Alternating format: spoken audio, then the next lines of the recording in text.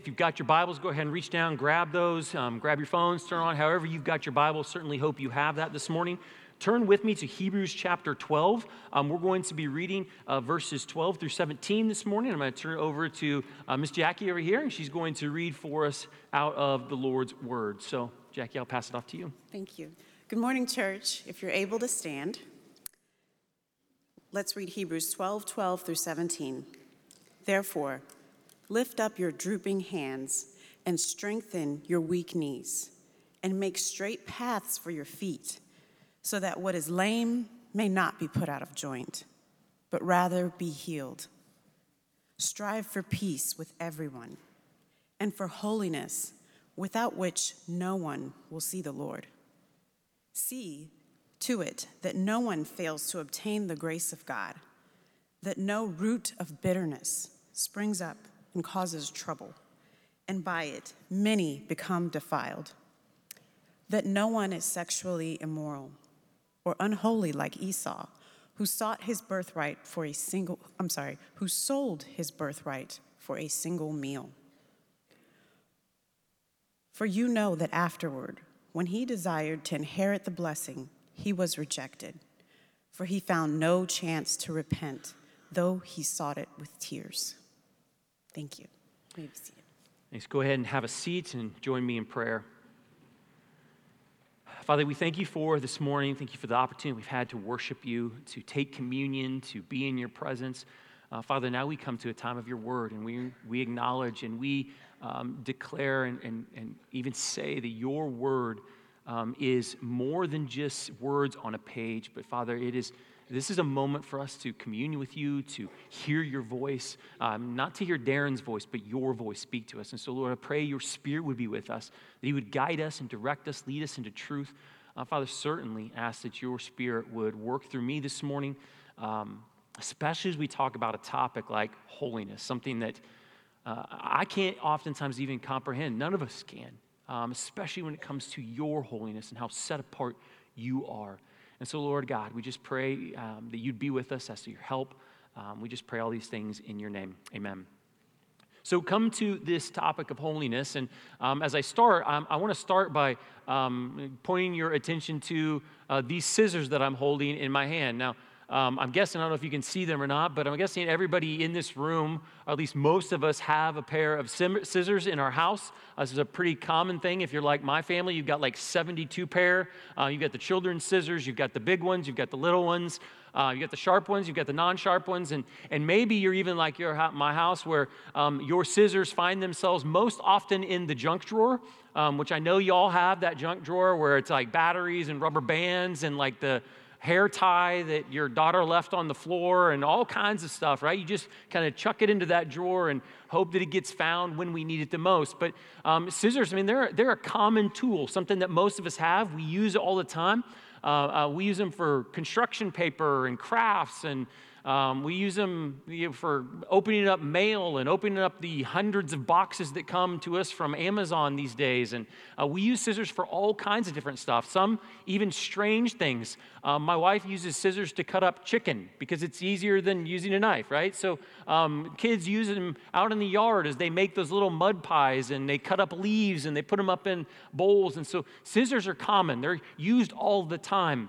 But I don't know if you can see it or not, but these scissors are a unique pair of scissors. These are special scissors. These are medical scissors. Now, I'm not a surgeon, so I don't know exactly what these would be used for, but nonetheless, they're medical scissors. They're intended to be something beyond common.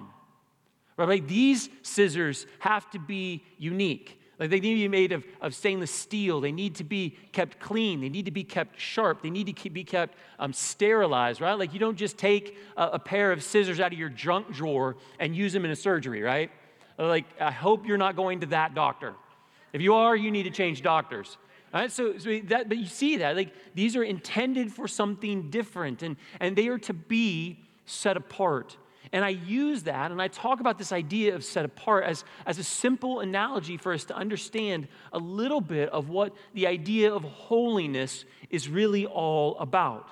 This picture, while this is certainly a poor one in a lot of ways, is this idea that holiness is about something set apart, something that's uncommon, something that's not like everything else.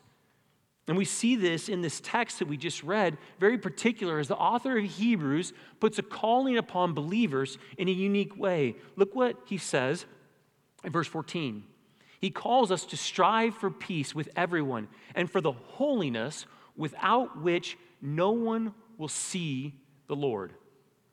If you are a Christian, if you are a disciple of the Lord's, we are given a command to strive for holiness, to strive to be set apart. And he gives us this really intense reason. Like, this is not something to be taken lightly, because it literally says in the text that without holiness, we will not see the Lord. So we should not take this lightly.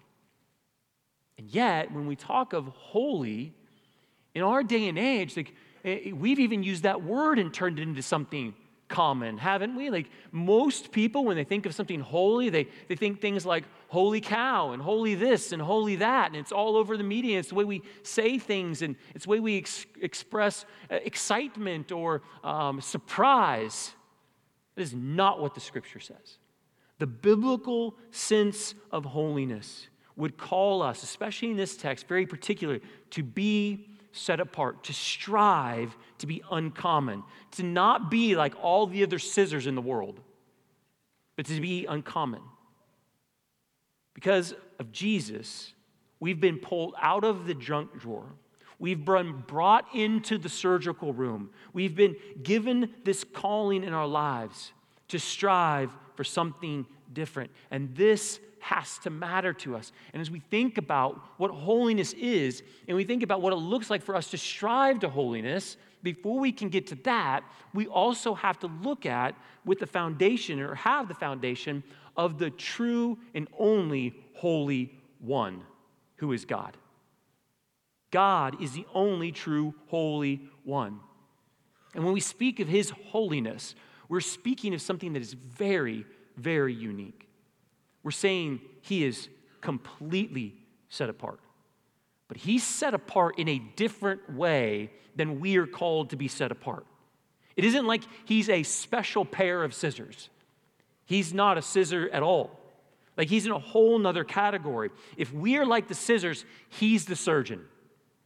Not even in the same space. And it's hard for us to fathom. It's hard for us to be mindful and think about the holiness of God and what he is and who he is, and to picture that. But we have to do that, because if we don't, then the temptation and the danger will be for us that we'll begin to view God the way we view each other, and we'll begin to view God through the lenses of humanity, right? And through our experiences with humanity.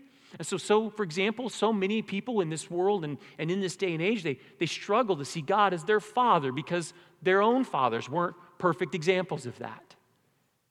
We're not supposed to do that. We're supposed to look to him as the example. God gives us imagery of being a father and all these different things to help us understand him, but he sets the standard. We don't view God's love through the way you were loved by the people around you. You view their love by his love. He's the standard, because he is holy, because he is unique. I don't know if you've ever read the book, The Knowledge of the Holy by A.W. Tozer. If you haven't, it's a small book, and I would highly encourage it. But A.W. Tozer writes this. He says, "Forever, God stands apart. He is as high above an archangel as above a caterpillar. For the gulf that separates the archangel from the caterpillar is but finite, but the gulf between God and the archangel is infinite. The archangel and the caterpillar both belong in the category of that which is not God, and are separated from God by infinitude itself." When we talk about God's holiness, we are not simply talking about his moral character, although that absolutely is part of it. The Scripture is speaking of the reality that he transcends everything creaturely. There's two categories: God and everything else. Right? There's God and everything made. He is beyond. He is not the scissors. He is the surgeon. He is in a totally different category. And so when the author of Hebrews says that without holiness, no one will see him, he is recognizing that God is so set apart from us that we cannot even see him. We cannot even grasp him unless he is making us set apart as well. Unless he is making us uncommon regarding every single aspect of our lives. This is exactly what the work of Jesus Christ does in the atonement of our sin. That's what it's all about. Not only are we utterly less than him in every single way, we've rebelled against him in every single way. We refuse to even be what we were made to be. Jesus' work is, in essence, as I said before, he's taking us out of our commonness and he's making us uncommon. He's taking us out of the junk drawer. He's taking us out of our dirtiness and our dullness and our rustiness. And he's taking us out of the Play-Doh box that the kids are using, the scissors to cut up Play-Doh with. And he's making us something uncommon by the power of his blood. He is setting us apart to be made holy, sanctified. That's what the word sanctified means. And that's a churchy word, right? We don't use that very many places, but it's the process of being made holy, the process of being set apart. And the only reason this is possible for us is because of the holiness of the one who holds us in his hands. He is holy, and he has called us to be holy. And so in Hebrews 12, we see this idea that our moral character and formation should come out of an understanding of the grace we have. And if we don't live in accordance with that, and we don't strive for that, we cannot see him. In other words, because he has purified us, he is now setting us apart to be uncommon, to be not like everything else, to be not like everyone else. This is why he came. 2 Corinthians says he died for all, that those who live, so that's Christians, it's the people who have come to faith in Jesus, those who live might no longer live for themselves, but for him who raised, or who for their sake died and was raised. To be set apart for good works, separated from the world, unlike all of the rest of the scissors that are in the junk drawer. He died so that those who live will no longer live for themselves. And so when we come to Hebrews, it brings us to this absolutely vital question for every single person in this room. Are you holy? Are you holy? Now, I know none of us are perfectly holy. Like that's we've already talked about that. But are you striving towards holiness? Am I holy? Are you holy? Are we holy? Will we see him? Will you see him? Are we separate? Are we set apart? Again, not in the sense that God is. He transcends everything, but in a sense that we respond to his grace. Are you striving to be unlike all of those who are still in darkness? Are you striving to be available, to be in the hands of the perfect and beautiful Creator, the surgeon, to fulfill your calling and your purpose? If you want to see God, this has to be our pursuit. And verse 15 in Hebrews chapter 12 deepens this admonishment by saying this: see to it that no one fails to obtain the grace of God, that no root of bitterness springs up and causes trouble, and by it many become defiled. Now we see this and we're like, well, wait, is the author of Hebrews saying that we can earn our salvation? No, absolutely not. That's not what this word obtain means. We absolutely will never say that we can earn our salvation. That is given to us. It's granted to us. We're taking out of the junk drawer. What this word in the Greek, obtain, means, it's the idea of missing something or lacking something or missing out on something. In this case, grace. That grace, if given, even holiness, if given, but is something that we have to walk in. It's something we have to abide in by the power of the Spirit of God. though the scissors are an inanimate object, and I don't want to beat this analogy to death, but it is a little like them having to allow themselves to be cleaned and held, allowing themselves to experience the good hand of the surgeon, to use them in trust, knowing that he knows best. He knows how to use us, and he knows how we were made. He knows how we are to live. That's why we are given in this text an example of Esau. So if you still remember in verse 16, it says that no one is sexually immoral or unholy like Esau. Now, if you've been reading with us through the biblical reading plan, the chronological reading plan, you've read this story, and if you haven't yet, I encourage you to do so. This account of Esau can be found in Genesis chapter 25.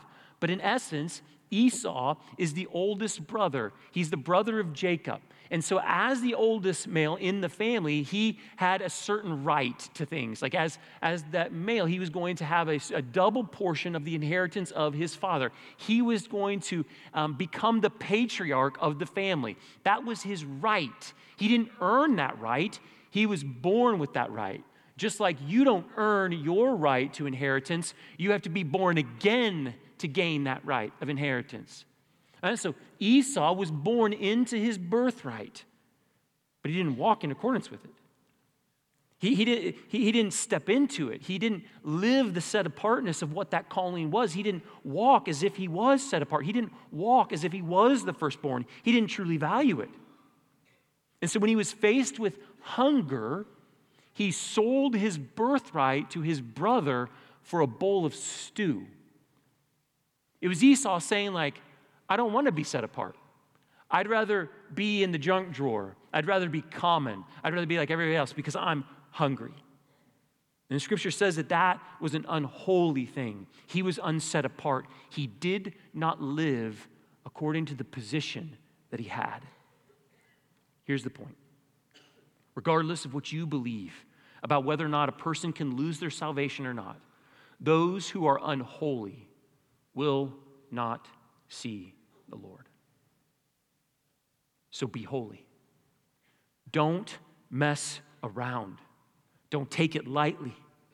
Thinking that we can just kind of half-heartedly serve the Lord, half-heartedly seek to do the things He wants us to.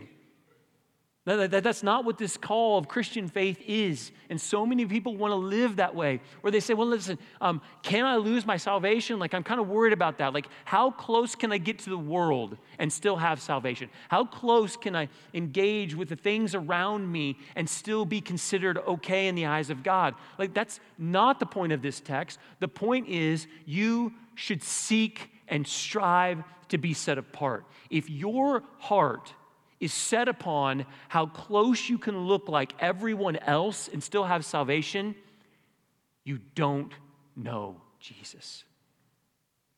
He is too beautiful for that. We are to not mess around with our holiness. We're to not mess around with sin. We're not to mess around with this world because it will lead to death. I hope you're hearing this question. And I hope you want to be faithful to the call to strive to holiness. And we're going to get to here in a second, what does that look like practically in our lives? Like, how do we practically try to strive for holiness? But before we do that, like, I just want you to sit in it for a second. Are you holy? Do you want to strive for holiness? Because I know the temptation when we walk out of this space today and we go to lunch and we go hang out with our friends and we go start preparing our life to watch the Super Bowl today and we want to be with our friends and we're going to hang out to each other. It is so easy to never give this a thought again. But we are called to strive for it day by day, moment by moment. And so, do you want to see Him? Then you have to strive for holiness. You're not going to be perfect, but you have to strive for it. And so, if your answer is, well, yes, and your answer is, I want to do this, as a believer, what does practical holiness look like in the life of a believer? Well, I want to start with what it isn't. And I think this is really important. And I'm going to use someone else's words because they're a lot better than mine. This is from J.C. Ryle in a book called Holiness that he wrote. And listen to what he says. Holiness is not knowledge. Balaam had that. Nor is holiness a great profession. Judas had that. It's not doing many things. Herod had that. Nor is it zeal for certain matters in religion. Jehu had that. Nor morality and outward respectability of conduct. The rich young ruler had that. Nor is holiness taking pleasure in hearing preachers. The Jews in Ezekiel's time had that. Nor is it keeping the company with godly people. Joab and Gehazi and Demas had that. Yet none of these was holy. These things alone are not holiness. A man may have any one of them and yet never see the Lord. Let that sink in a moment. Here's why it needs to sink in, because these things are religion at their finest. To believe that you can gain holiness by more knowledge, that just coming into church or being with godly people or being a moral people can gain you holiness. That's not true. You can have those things and not be holy. Now, it is also probably true that you can't be holy and not have those things, right? But you can have them and not be holy. And so don't rest upon whether or not you're holy based upon how much you know or how much you read the Bible or how much you do this or how much you do that or how many times you come to church. Your holiness comes from the Lord. And striving in that comes from some very practical things. And while I cannot be comprehensive in the short time we have here, I want to focus on 5 things that I believe are key for every single one of us to want to strive to be holy. So if you want to live in practical holiness, we need to strive to be like Jesus. That's where we have to start, isn't it? He died to set us apart, that we may no longer live, but that Christ might live through us. I love John the Baptist. John the Baptist came before Jesus, and when he came on the scene, and then Jesus comes on the scene, John the Baptist makes this beautiful statement. He says, I must decrease, Jesus must increase. Paul says it's no longer I who live, but it's Christ who lives in me and through me. Romans chapter 8, verse 29 says, for those whom he foreknew, he also predestined to be conformed into the image of his Son, in order that he might be the firstborn among many brothers, conformed to his likeness. Are you faithful to this call in your life? Are you trying to align your heart to his? Are you trying to align your desires to his, your thoughts to his, your compassion to his? Do you abhor what he abhors? Do you grieve over what grieves him? Do you love what he loves? Do you take joy in the things that bring him joy? Do you seek to walk in faith the way he did? Is this your prayer? Is this your prayer? And this is a hard thing for us, right? Because it's easy for us to walk into a place and we hear about what it is to live and how we're to abhor evil. Just take that, for example. And we see something happening in our lives and we know we should abhor it, but we don't. And so we justify all the reasons why it's okay. Like, it's fine for me to not abhor this. It's fine for me to love this thing, even though I know that Jesus wouldn't love this thing. And you justify with things like, well, that's something Darren said, and that's something that this person said. No, the question is, does Jesus abhor it? If Jesus abhors it, stay away from it. Does Jesus love it? If Jesus loves it, pursue it. Does it bring joy to Jesus' heart? If it does, do it. If it doesn't, then don't. There's no justification for those things.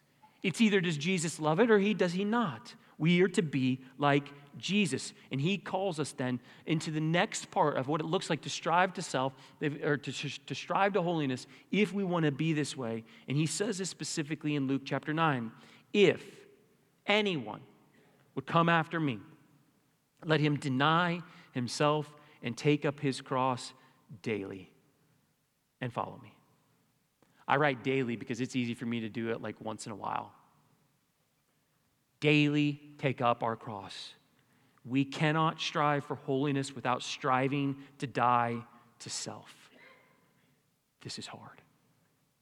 It's so hard because it is so contrary to every part of our nature, isn't it?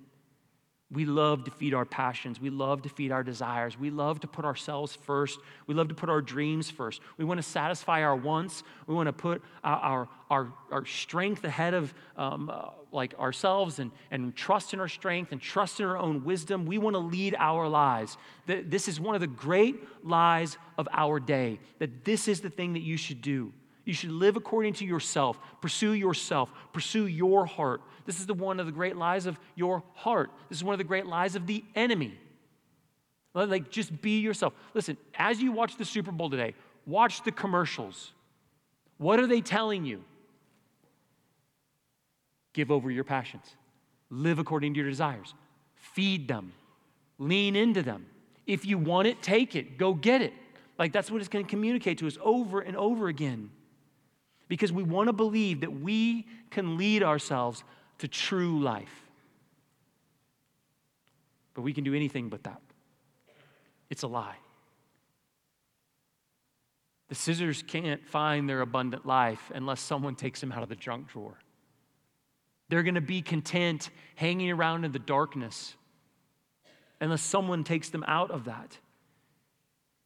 Brothers and sisters, our greatest chance to find joy and well-being and the goodness of life is to die to self, not live according to self. To die to self, to die to our pride, to die to our desires, to die to our sin, and let Him lead us and let Him use us. Man, it's hard. And I fail at it every day. And so we're thankful for the grace and mercy of Jesus. Amen? But what evidence is there in your life that you're seeking to die to self daily? And listen, maybe you've got some areas you can say, look, I've surrendered these things. I've died to these things. And so, man, look at me. I'm doing great. Like, here's my categories. But let me ask the question. Is there any area of your life you have yet to surrender to Him? Because that's what He's talking about. Because it's easy for us to just look at the things we've already died to, but there's still things you haven't died to. We need to die to self in every aspect, in every area, and withhold nothing. Strive to die to self. There's no holiness to be had without it. Next, practical holiness strives for a purity of heart. Now, we love to play with fire, don't we? Like, if we're all honest with each other and we really sat down and we could kind of get away from all the pretenses, wouldn't we all probably be able to say, like there's some temptation of us to say, well, just a little bit of the world, like, it's not that bad. Like, just a little bit of this, just a little bit of that, just a little bit of bad language, just a little bit of me first sometimes, right? Like, we deserve just a little bit. Like, just a little bit of sexual immorality, like, that's not going to kill anybody. Just a little bit of substance abuse, that's not going to hurt anybody. Just a little bit. Just a little bit of nudity in that show. Just a little bit of this. Just a little bit of that. We're to strive to be pure. Can you imagine how you'd feel about a doctor who said, well, it's fine if the scissors aren't pure before you go into surgery. I know we just picked them up off the floor, but there's probably just a little bit of infection there.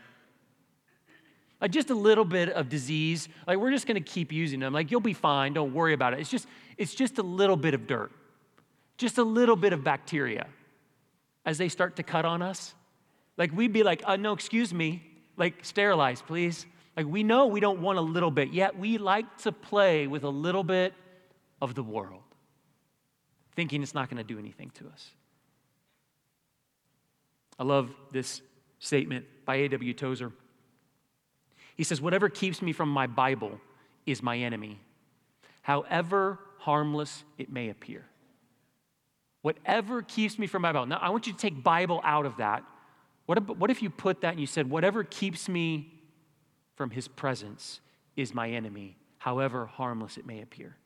Whatever keeps me from pleasing Him is my enemy, however harmless it may appear. Whatever keeps me from being holy and set apart is my enemy, however harmless it may appear. Like, what if we lived our lives asking this question? Whatever keeps me from serving in the church is my enemy, whatever, however harmless it may appear. What if we applied that idea to every aspect of our lives?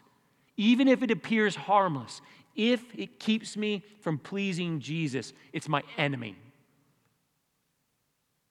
Again, how many of us are going to be willing today that as we watch the Super Bowl and TV commercials come on and we see stuff in there that we know God isn't pleased with, would say, if there's anything I see during this game that would keep me from pleasing Jesus, it's my enemy.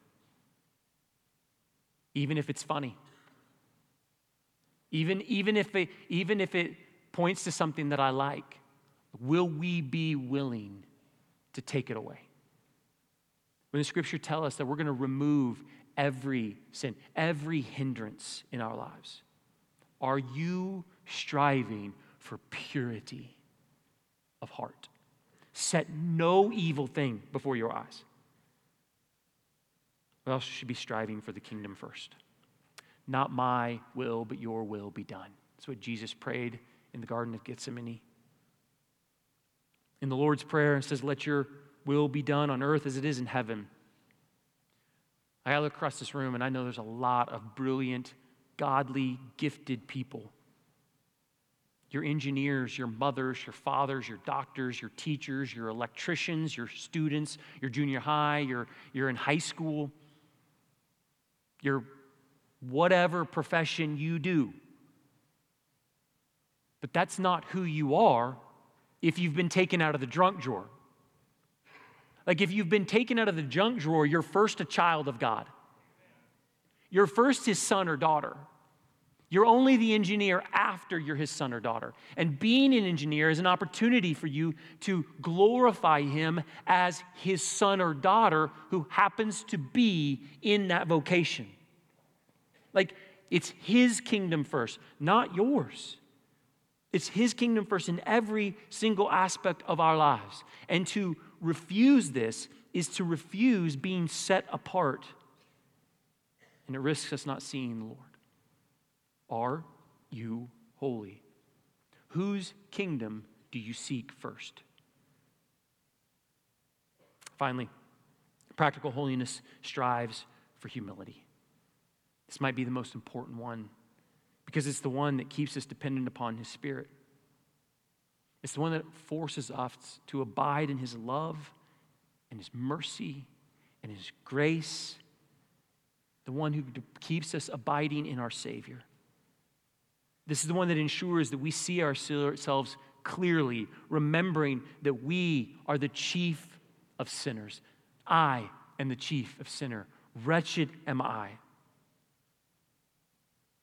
It's the one that says, I have to pursue holiness and Christ-likeness. Sin is always right there before us. It's always indwelling in us, isn't it? The process of sanctification or being set apart, being made holy, it's an ongoing process. And it's going to be an ongoing process until the day that we are with him, when we truly see him as he is. And in that moment, we will truly be like him, fully, even down to our very nature. Until then, we're to press on, recognizing our failures, recognizing our setbacks, always asking him in these areas, like, am I striving to be like Jesus in this? Am I dying to myself? Am I seeking purity of heart? Am I seeking his kingdom first? Am I humbly resting upon him? Jesus, help me. Jesus, help me. As you fight the good fight of the faith. You're insufficient to do this alone, but he's given his Spirit in you. And his grace is always there. As we talked about when we did communion today, like the well of salvation never runs dry. That's why we come to it every week, because we need it. The question is, are we striving?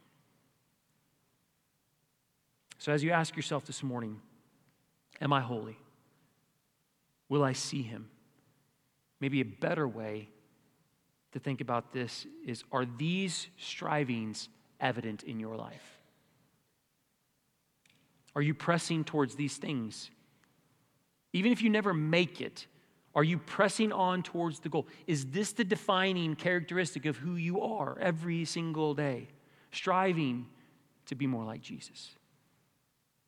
Not looking at the areas of success as evidence only, but looking at the areas that have yet to be surrendered to him. Are you pressing and striving to holiness? I want to make this call as we close our time. If you have claimed faith in Jesus, if you have said, I am a disciple of Jesus, if you have said, I am a believer in Jesus, are you pressing towards holiness?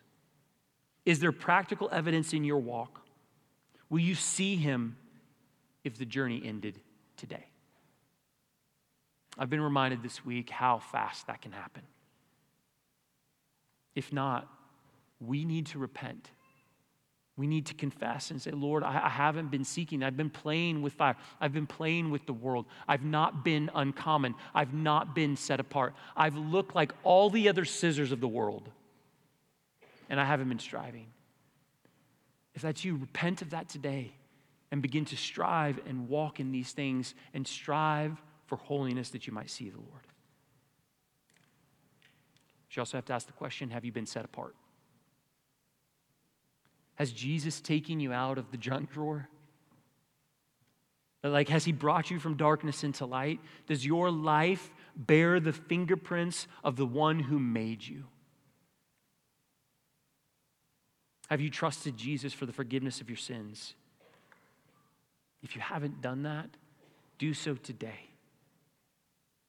The God of your making, your creator, the one who knows you better than anyone else, has called you to himself through the reconciling, redeeming work of Jesus Christ. And what's beautiful about it doesn't matter how rusty you are, how dirty you are, how yucky you are, he can restore you to newness. And whatever life you think you have apart from him pales in comparison to the joy of letting him set you apart and make you holy. I'd call you to him. Lay your life down. You are a terrible God. And if you're honest with yourself, you know it. Let him be your God. Confess Jesus as your Lord and let him set you apart. So I'd ask, would you go ahead and just stand with me? And I'm going to ask our elders and pastors and counselors, would you go ahead and come down to the front? We're going to sing one last song. I would just ask you to respond this morning. And if you, Lord, feel like the Lord has been speaking to you this morning, you want to have someone pray with you or talk with you, or you want to confess that you want to give Jesus your life because you want to be made holy, you want to be set apart, because you don't know today if you died, if you would be able to see him and you'd be able to stand before him.